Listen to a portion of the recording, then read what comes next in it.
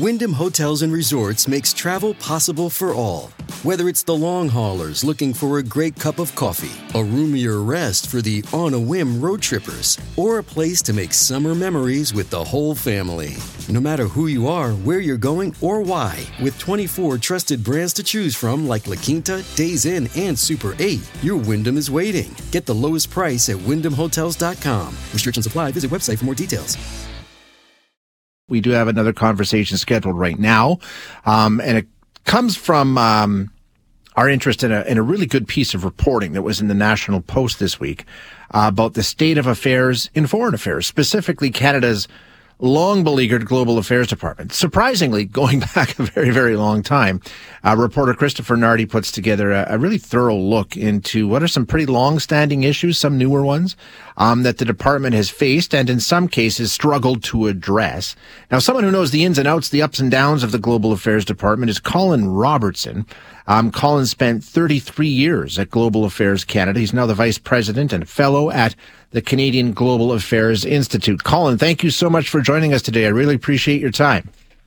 Good to be with you again, Shay. So this story that's in National Post that sort of prompted us to reach out to you paints a pretty bleak picture of the Global Affairs Department. Do you agree with the overall point being made, and that is that we're just not in a position to necessarily handle the things that we need to? Yes, I think it's accurate.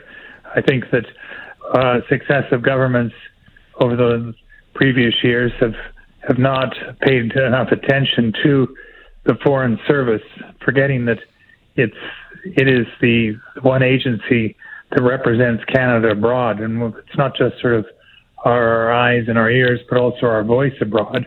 And Canadians, we draw a lot of our sense of the country by how we're seen abroad. So obviously we want to have those who are speaking officially on our behalf to be out there both with competence and capacity. And I think we lack both. As pointed out, our language skills have fallen, and we simply don't have enough people abroad. So Africa, for example, which is the fastest growing continent and is now subject, as you probably reported, the Chinese and Russians are in there. We, in fact, pulled back significantly, particularly as we went big into Afghanistan, which may have made sense at the time and after 9/11, but we didn't bother to maintain capacity in Africa, which is, I say, the fastest growing continent, and where it's now part of this debate around who's going to have the prevailing voice, the Chinese, the Russians, or the West. And you make a good point. You talk about successive governments. We're going back to Pierre Elliott Trudeau was the last person to sort of say, hey, let's take a look at what we're doing and some of the issues that we're facing. And that, we're going back almost 45 years now. And a lot of the issues that were identified even before they started that review are still there, right? Yeah, very much so. And I think that, again, Canadians want to be seen doing well abroad, but we're not prepared to invest in it. And I should point out that holds true for our defense capacity, the Canadian Armed Forces, but also for development. The one thing that I think we have sort of maintained, but we've got challenges there, of course, is in recruitment of people abroad, because we are an immigrant-receiving country. Last year we received over 1 million, but I'm sure you've reported on the huge backlogs on recruiting for people to come to Canada, as well as dealing with the refugee crisis. Now, right now, we have a Senate committee that's investigating the Foreign Service to see if we are, in fact, up to the task at hand and what we need to do about it. Are you optimistic about that? Do you think that's a good step? Is that something that you think is overdue? No, I think it is. I think we've got two things going on. Minister Jolie, who's been in the ministry now for about a year and a bit, she's undertaking a look at diplomacy within global affairs, which I think is necessary. But you've also got Peter Harder and Peter Beam, two former Foreign Service officers, now senators and vice chair and chair, respectively, of the Senate Foreign Affairs Committee, taking a look at the Foreign Service specifically. And they've had a whole series of hearings which have reported on all of the challenges that are being faced. And I think shedding light on it, the result of that, of course, is programs like you and I are talking about right now, because the public is aware that we're not performing the way we should perform as a country at a time the world is getting more dangerous and where Canada has big interests abroad. Look at Alberta, the exports abroad, the people that you bring in. All of this depends in part on our voice abroad, and that's usually through the Foreign Service. Colin, as somebody who spent 33 years with Global Affairs Canada, I know you have a number of ideas about things we aren't doing well and some of the improvements that we could make. Where would you start if you were in charge of sort of saying, okay, we're going to get Global Affairs Canada up to snuff? How do you get started? What's first? Well, I think we probably need more people. The Foreign Service hasn't grown since I joined, and that's over 45 years ago. So it's roughly the same size Foreign Service, and yet that more is expected of it. And so I think you're going to have, and you're also going to have surge capacity when you have crises. The crisis in Ukraine, we were one of the last countries to be able to go back in and be able to process, and yet we are a country that is expected to receive refugees, for example. So you need more people. The Foreign Service is less than 1% of the total public service. And so I think that's where I'd start, but I'd also put much more money into the training of Foreign Service. We want our people abroad to understand the languages of the country they're in, because languages is the first step to being able to understand the culture. And so that's something I think you'd also want to put more effort into. And bringing people in, we tend to recruit. We haven't had many Foreign Service exams.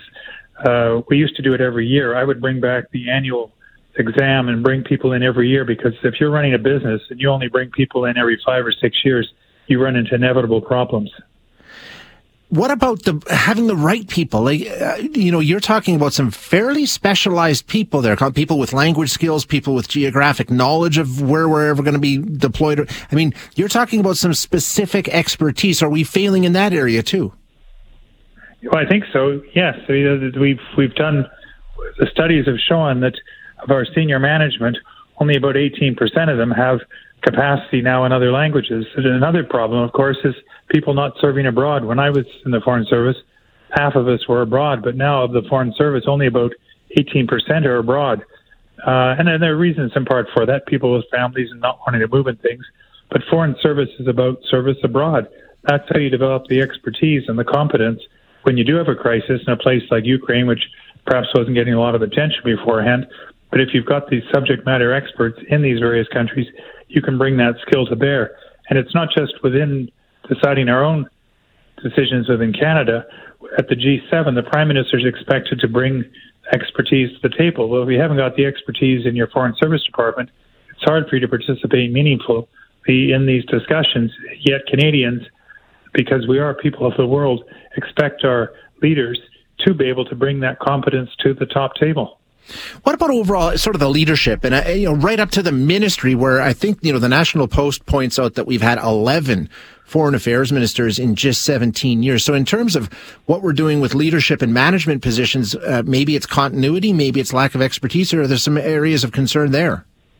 Yeah, I think that's true. I think that foreign ministers should, again, as a foreign minister, your strength depends on your network, more so than most jobs. You've got to know these different foreign ministers, and it takes you 3 or 4 years before you've got that knowledge, and then you can bring that. You both have weight within the discussions you have with them, but you can also bring back to the table what they're telling you, and that comes with confidence, just natural human relationships. It takes a while. Your network is really important, but that's not just for the minister, it's also for the deputy minister. There's been as many changes in the deputy minister as there have been a minister, and I think that is different from how we treated the Foreign Service in the period after the post-war, when you had people like Pearson and Escott Reid and others who in Canada really did play a key role in the construction of the international system after the Second World War, in part because we had people who'd been in the service for 25 years and then stayed all the way through. It began to change really, I think, in the 80s and the 90s. And when we began to bring, for example, the deputy ministers would start to rotate much more quickly. They were no longer professional Foreign Service officers, and ministers also, as you pointed out, began to rotate through much more quickly. Very quickly. And that was a problem for us. Yeah, I mean, much work to be done. Colin, thank you so much. Unfortunately, I'm out of time, but I do appreciate you being with us today.